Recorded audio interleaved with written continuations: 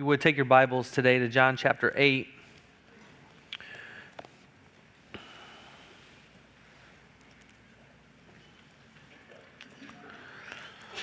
What is Christianity? You know, this is an important question, but I also believe this is a question that many in the church today would struggle to answer. This week I read this statement, I believe it was on Twitter. It said, people who don't have any understanding of who Jesus is are getting a picture of a false Christ as they look at much of what is being presented by those claiming Christianity in the Western world. Last year in the Washington Times, there was an article that was entitled, America's New Religion, Fake Christianity. The article goes on to say that fake Christianity has supplanted the biblical worldview, and the author, Rachel Bratton, said this. She said, American Christianity has fallen. Thanks to cultural corrosion and a lack of biblical literacy, a new fake Christianity is now being preached within the American church. This counterfeit religion is moralistic therapeutic deism, a worldview that has quickly gained prominence and given many Americans a theology that looks nothing like historical Christianity. Despite what they may claim, she then goes on to cite that the recent work of George Barna back in February of that same year. Barna said that moralistic therapeutic deism is a watered-down, feel-good, fake Christianity, and it is the most popular worldview in the United States today. He goes on to say that Christianity in this nation is rotting from the inside out.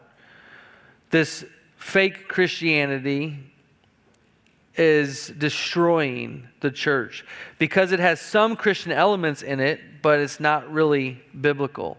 It's not really Christian. Ms. Bratton will conclude that moralistic therapeutic deism distorts the God of the Bible in an attempt to make him bless all the dissipations and vanities of the modern world. Then the Christian apologist Frank Turek recently said, some people call themselves progressive Christians when they are neither progressive nor Christian because they disagree with Jesus on several significant issues. They disagree with Jesus on sex, they disagree with Jesus on the Bible, they disagree with Jesus on heaven and hell, they disagree with Jesus on his atonement, so why would they call themselves a Christian? And he goes on to say, please stop calling yourself a Christian if you don't believe in Christianity. This is a real issue in our society today. Just in August of this year, Christianity.com published an article by Erwin Lutzer entitled 5 False Gospels Within the Evangelical Church Today. Not 5 false gospels in the world, but 5 false gospels that you can find in places that call themselves the evangelical church. He starts off by saying the church has always been tempted to dull the sharp edges of the Christian faith, to abandon hard truths in the face of cultural and religious pressure. Passing a vibrant faith to the next generation is always a challenge, especially without the support of the government, the courts, the media, public schools, and the national church. And so he goes on to say, herein are just 5 of many doctrinal temptations the church faces today. Number 1, there is the gospel of permissive grace. Many people have been rescued out of sterile, joyless, and performance-based Christianity when they learn that we are not only saved by grace, but we are also daily renewed and accepted by grace. They have been delivered from a life of rules without relationship and outward compliance without joyful obedience. Grace, once understood, is truly amazing, not just for great sinners, but also for struggling saints. But today we are witnessing a perversion of grace in what we can call the grace movement. Teachers and preachers who offer people grace in advance, even before they are convinced they need it. Today, many preachers say that God loves you unconditionally, and God loves you just as you are, and so unconditional love is interpreted as unconditional acceptance of one's lifestyle. He goes on to say that God does not love everyone in the same way. He loves his people, those who are in Christ unconditionally, even as he loves his son. But this does not mean that God is always pleased with our conduct. He goes on to say false gospel number 2 is the gospel of social justice. And we see this popping up more and more in our society today. In the early 20th century, many churches left off preaching the cross of Christ and replaced it with doing good to their fellow man. They justified their stance with verses from the Old Testament, such as bring justice to the fatherless, plead the widow's cause there in Isaiah. Social concerns replaced the finished work of Christ, who died and rose again to save sinners, and the gospel of God saving us from sin was almost entirely neglected. In reaction to fundamentalists rejected the social gospel and for the most part confined themselves to the urgent need for individual conversion, neglecting the social implications of the gospel. But history is repeating itself today with many different twists.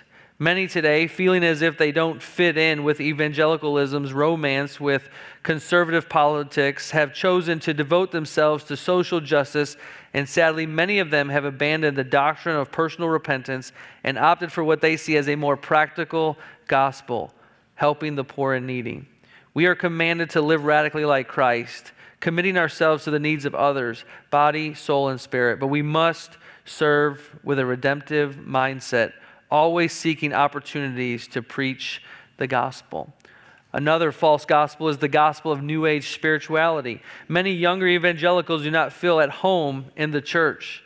They gravitate to groups where they can be personally involved in honest sharing, caring for the poor, and ongoing relationships. Predictable, formal worship services that follow a script often lack the vitality some of them are looking for. And so they are seeking generation and uncomfortable with being told to what to believe, and are committed to finding faith that is right for them, despite what the Bible has to say.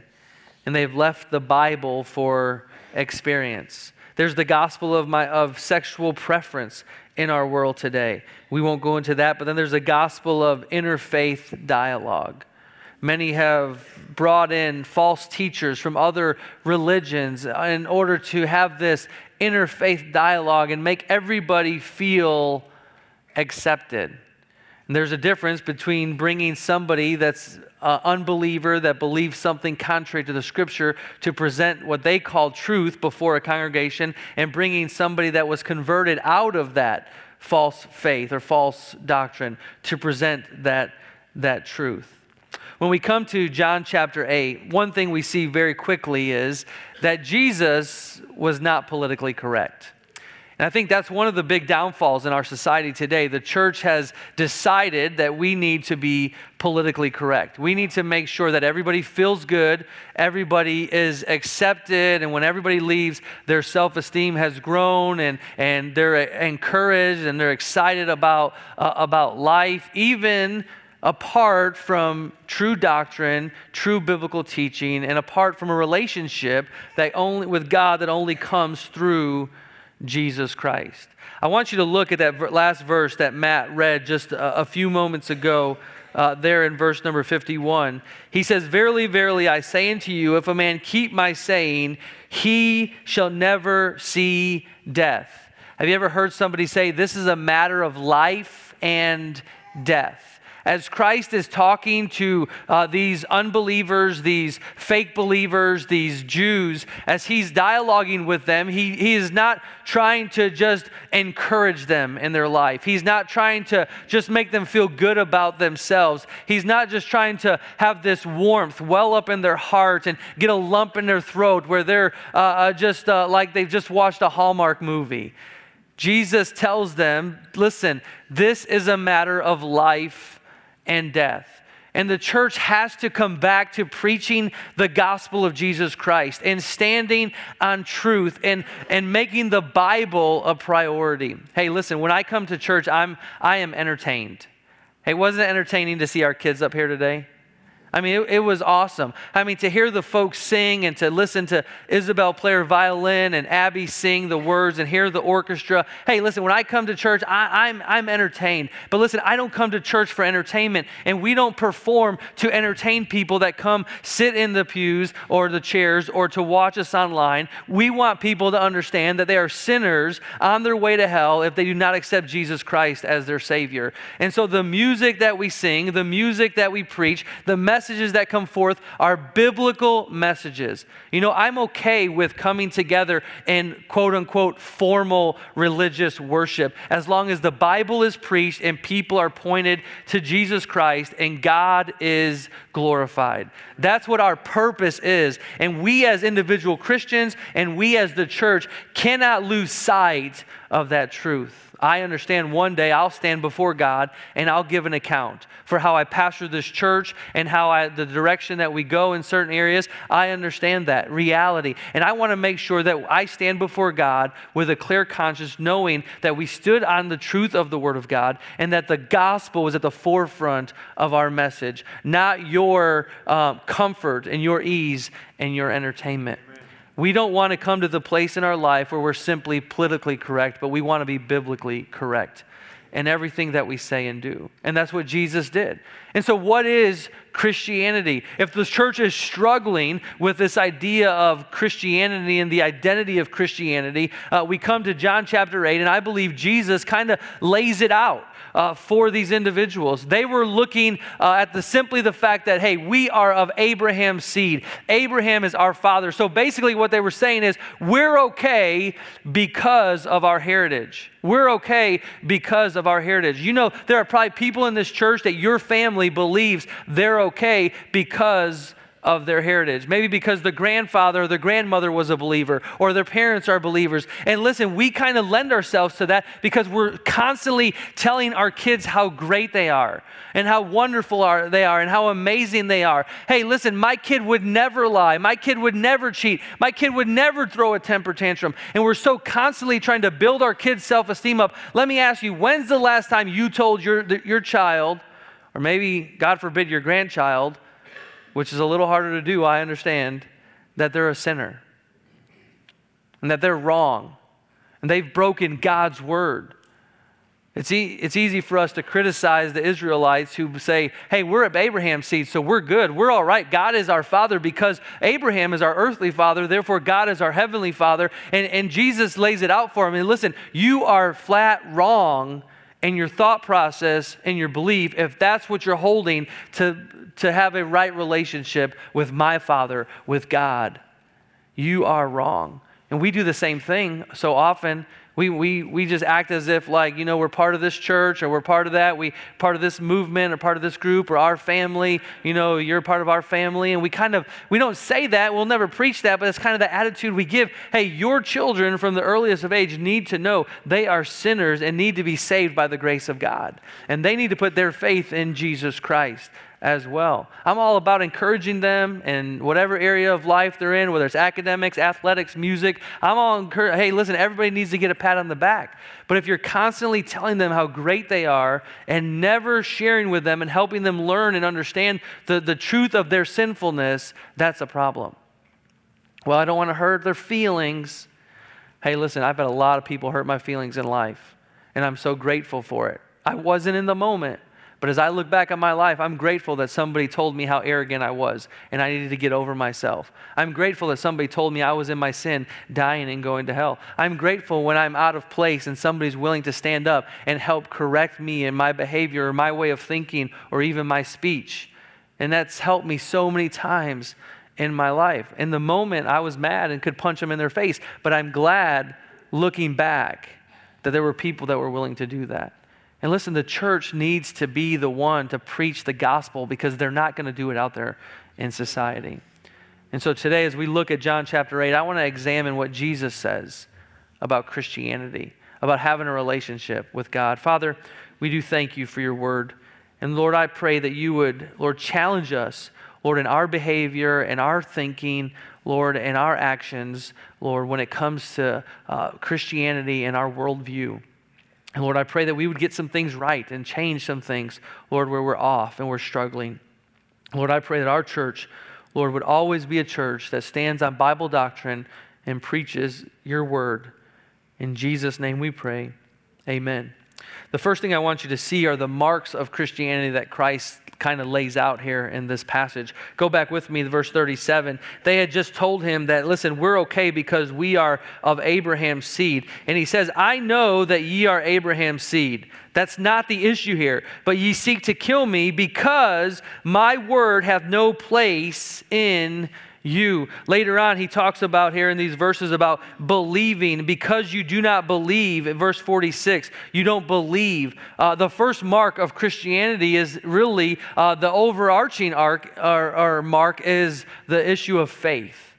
The issue of faith, the issue of believing. And that brings us back then to the Word of God.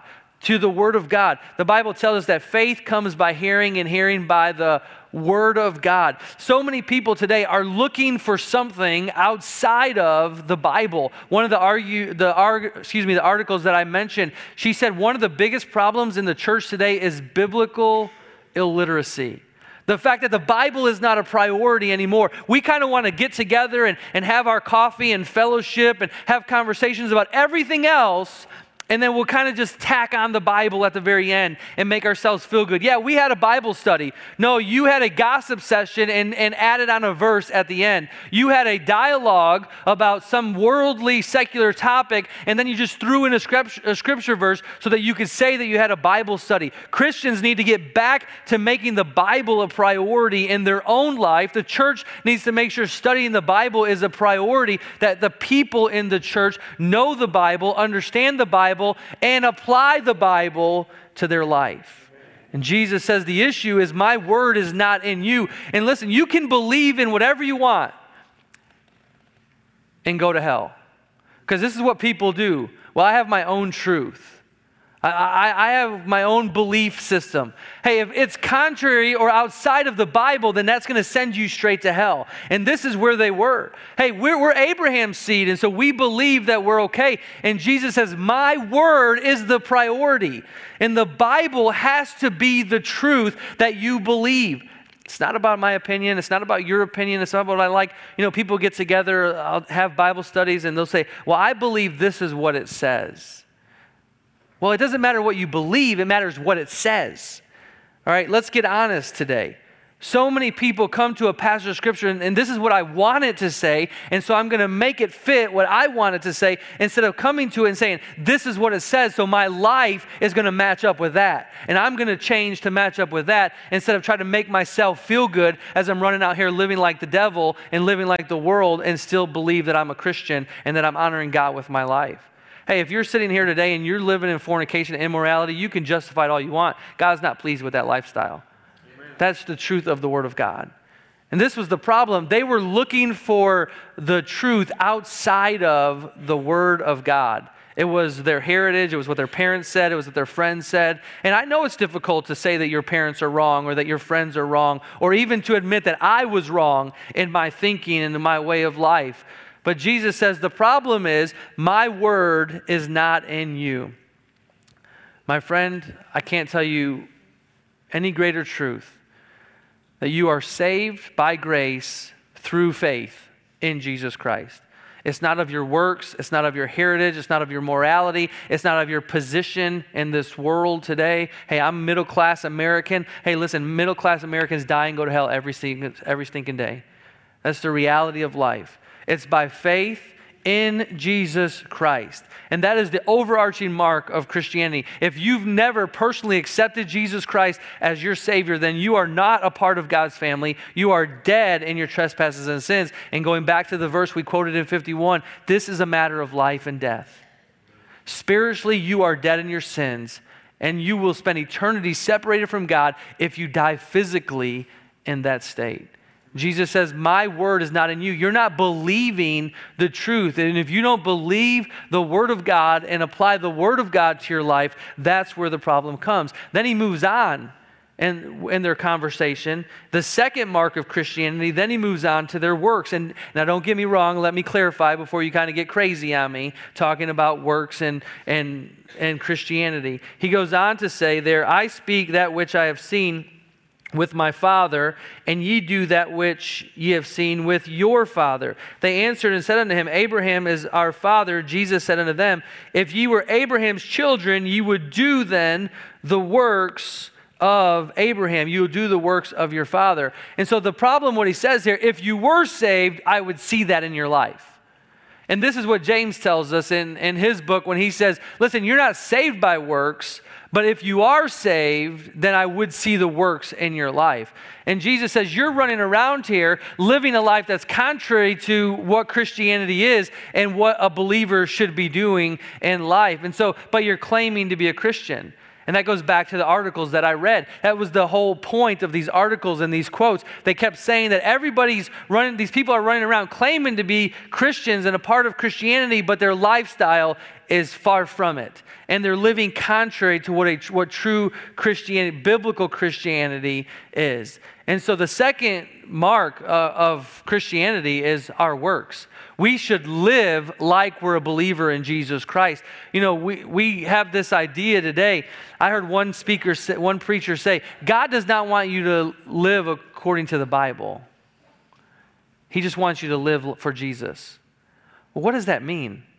That is one of the most foolish statements I've ever heard anybody say, let alone somebody that claimed to be a pastor or a preacher of the gospel of Jesus Christ. There's no way that you can live for Jesus apart from the Word of God.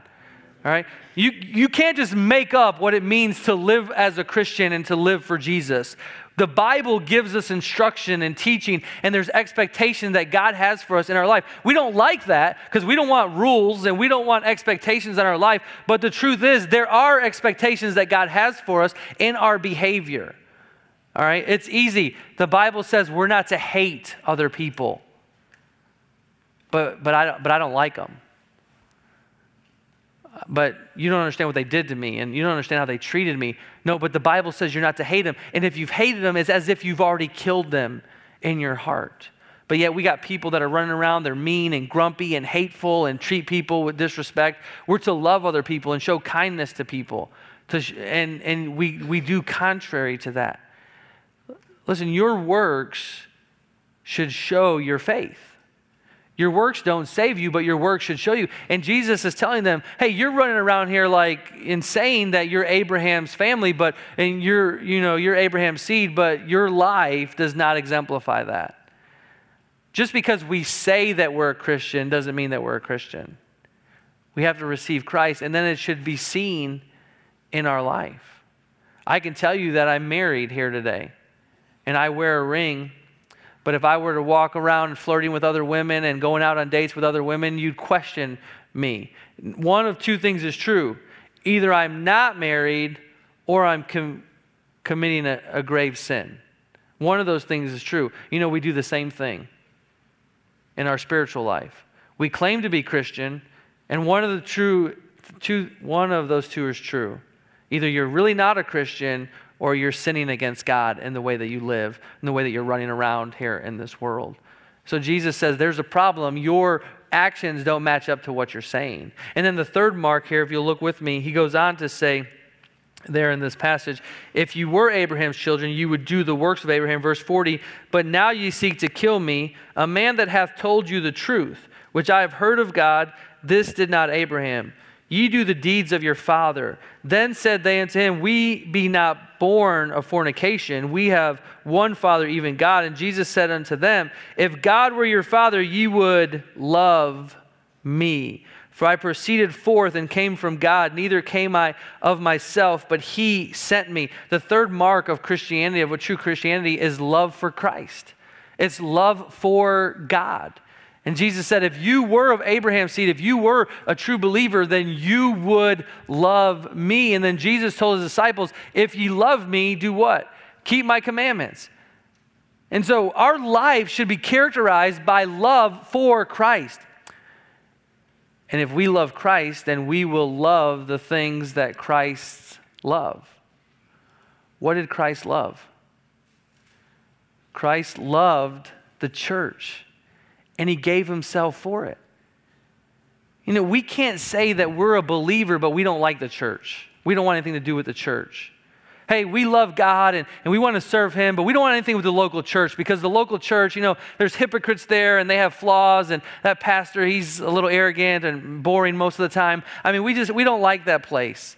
And so we'll do church on our own. You know, there's several bad things that came out of the pandemic. The first one is e-learning days at school.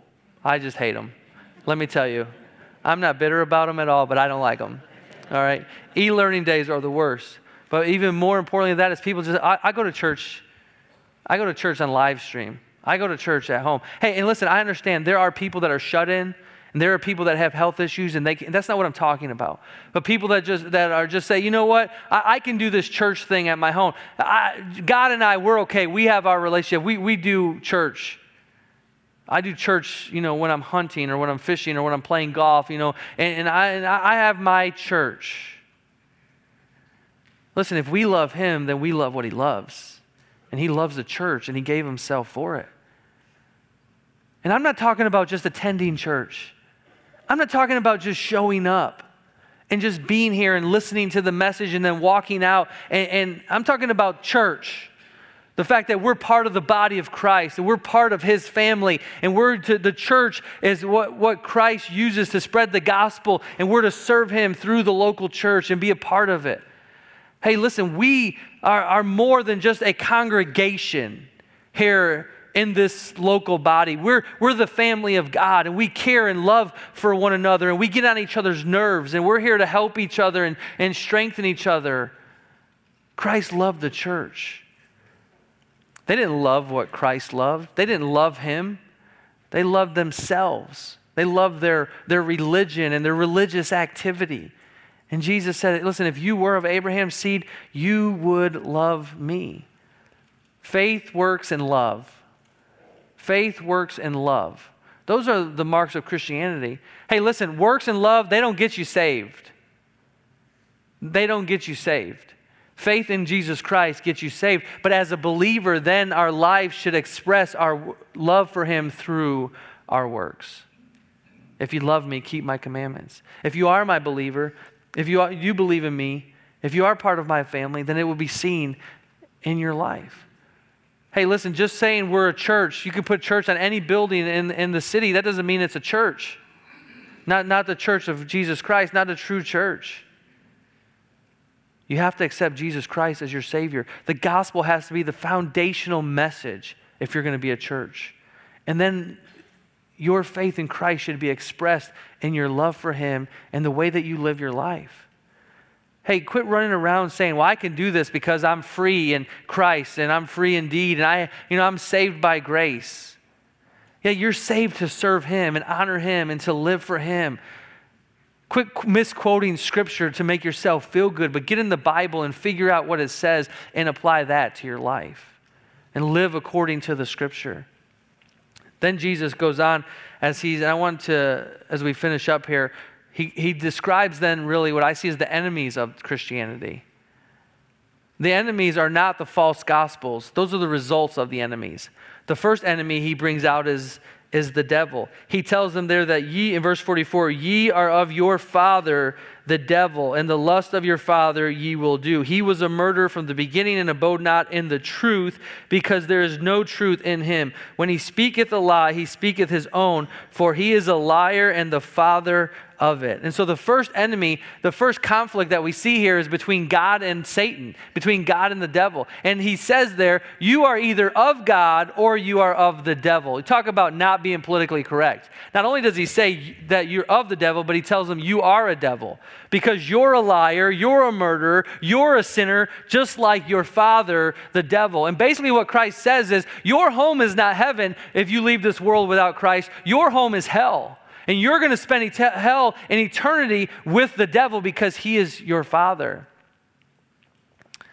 We don't like that too much, that message in the world today, unfortunately. But that should be the message that we preach. That's the message that Christ preached. And so he said, you're of the father, of your father, the devil. The second enemy is false teachers. He goes on to say there, because I tell you the truth, you believe not. Which of you convinceth me of sin? And if I say the truth, you do not believe me. He that is of God heareth God's words. Ye therefore hear them not, because ye are not of God. There are these people running around saying, yeah, I believe God and I'm a Christian and all that type of stuff. And listen, there's nothing worse than distorted Christianity. There's nothing worse. As you go through the New Testament, a lot of what Paul is dealing with false teachers and overcoming their false teaching because they're teaching and preaching false gospels and trying to pull people away from the truth. Hey, I want to encourage you, be careful on who you listen to. Be careful about who you're watching on television, who you're listening on the radio, and who you're going to listen to on the internet, because not everybody that calls themselves a preacher or an evangelist or a Christian believes the Bible and is preaching the truth. Hey, I'm going to be very clear with you. Be careful when you listen to me. Hey, I'm always right, okay? I'll be honest with you. But you better go and examine the scriptures for yourself to what I'm saying. I'm a fallible man, and I have no pretense that you should just take every word that I say as I say it. That's why studying the Bible is such a priority, making it in your life. But they were dealing with these false teachers. Hey, being Abraham's seed makes us right with God. And Jesus says, that's false teaching. You don't understand. That is an enemy of the truth. And the truth, he tells them, it's not in you because you're not believing the truth. Then, number 3, the third enemy is unbelievers. The third is unbelievers. These unbelievers that don't want anything to do with Jesus Christ and are turning people away. Verse 48, then answered the Jews and said unto him, say we not well that thou art a Samaritan and hast a devil? Jesus answered, I have not a devil, but I honor my Father, and ye do dishonor me. You know, one of the biggest struggles in the world today is secular culture and popular culture. You know, there are people in this room that would listen to LeBron James before they would listen to somebody preach the Bible. There are people today that would listen to Beyonce or and that's probably old at this point, but there are people that would listen to these secular singers and musicians because there's something. I mean, there's somebody because, I mean, they got money and they have fame and they have prestige and everybody looks up to them. And yet they're unbelievers and they preach and teach against the church and against God and against truth and against righteousness. And groups of people are flocking to them because they're blinded to the truth. One of the biggest struggles we have today is unbelievers that preach something or teach something in their lifestyle and in their message that is contrary to the Word of God. You know, there are people right in this community that would shut our church down. Politicians, business people, they don't want anything to do with our church, and really, in fact, they want to shut our church down. And yet people that claim to be Christians support them and encourage them and help them. It's crazy. It's mind-boggling to me that, you know, one of the biggest things enemies of the church today are unbelievers out there that people, even in the church, look at and honor them and glorify them when they are pagans and they're going to hell unless they accept Jesus Christ as their Savior. And that's a battle that we have to face. And then the fourth, and probably one of the biggest issues, is the issue of pride. Look what Jesus says there in the next verse. Verse 50, and I seek not mine own glory. There is one that seeketh and judgeth. Verily, verily, I say unto you, if a man keep my saying, he shall never see death. You know, really, there's a battle between Jesus and these false teachers. There's this battle between those that want their heritage. Well, look at me. Look at me. Look, we're of Abraham. See, we're not of these Gentiles. We're something great.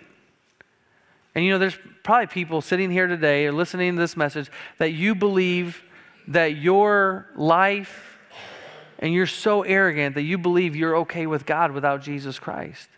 Pride is keeping so many people today from receiving Jesus Christ as their Savior. And this was their issue there. We're of Abraham's seed. My friend, you're a sinner that needs Jesus Christ as your Savior. Don't let your pride keep you from trusting Him. What does it mean to be a Christian? What does it mean to be a part of Christianity? Be a part of the family of God? It means that you've accepted by faith Jesus Christ and His finished work on the cross as your Savior. You've turned from your sin and turned to Him. And by faith, you've received the forgiveness of sin. And then you become part of the family of God. And then our life should express that. And our works and our love for Him should be seen through our lifestyle, that we're part of the church. But there's so many things that are hindering us. The devil, he's at work in the world. I believe that. He's trying to destroy the church, and there's false teachers. and we're listening to and we're not careful to examine what they say according to the scriptures. There's unbelievers that we look at and we follow, and then there's our own pride.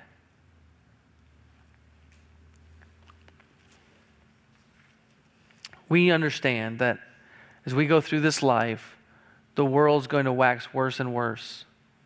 We understand that it's going to become difficult. Those that want to live godly are going to suffer persecution. But you know what? That's not an excuse for you and for me to move away from what the Bible says. It's not an excuse to justify why we're not faithfully preaching the Bible. We're not faithfully out in the community sharing the gospel, inviting people to church, and we're not faithfully living for Jesus Christ. I don't know how accurate these articles are that I mentioned. I know there's truth to them as we look at the quote-unquote evangelical church in our society today. And I can't change what the church down the street does, and I can't change what the church in the next state does, but I can impact what we do here. And you can impact what we do here. And may we always stay true to the truth of Scripture and what it means to be a Christian. Let's stand together. Father, we thank you. Lord, I thank you that Jesus was not politically correct, but was bold in his message and preached the truth. And Father, I pray if there's somebody here today that has never accepted Jesus Christ as their Savior, may today be that day in their life. And Father, maybe there's somebody that's claiming to be a Christian, but they know in their heart they've never turned from their sin and turned to Jesus Christ in faith. May today be that day in their life. And Father, may those of us that are Christians, Lord, take our relationship with you serious.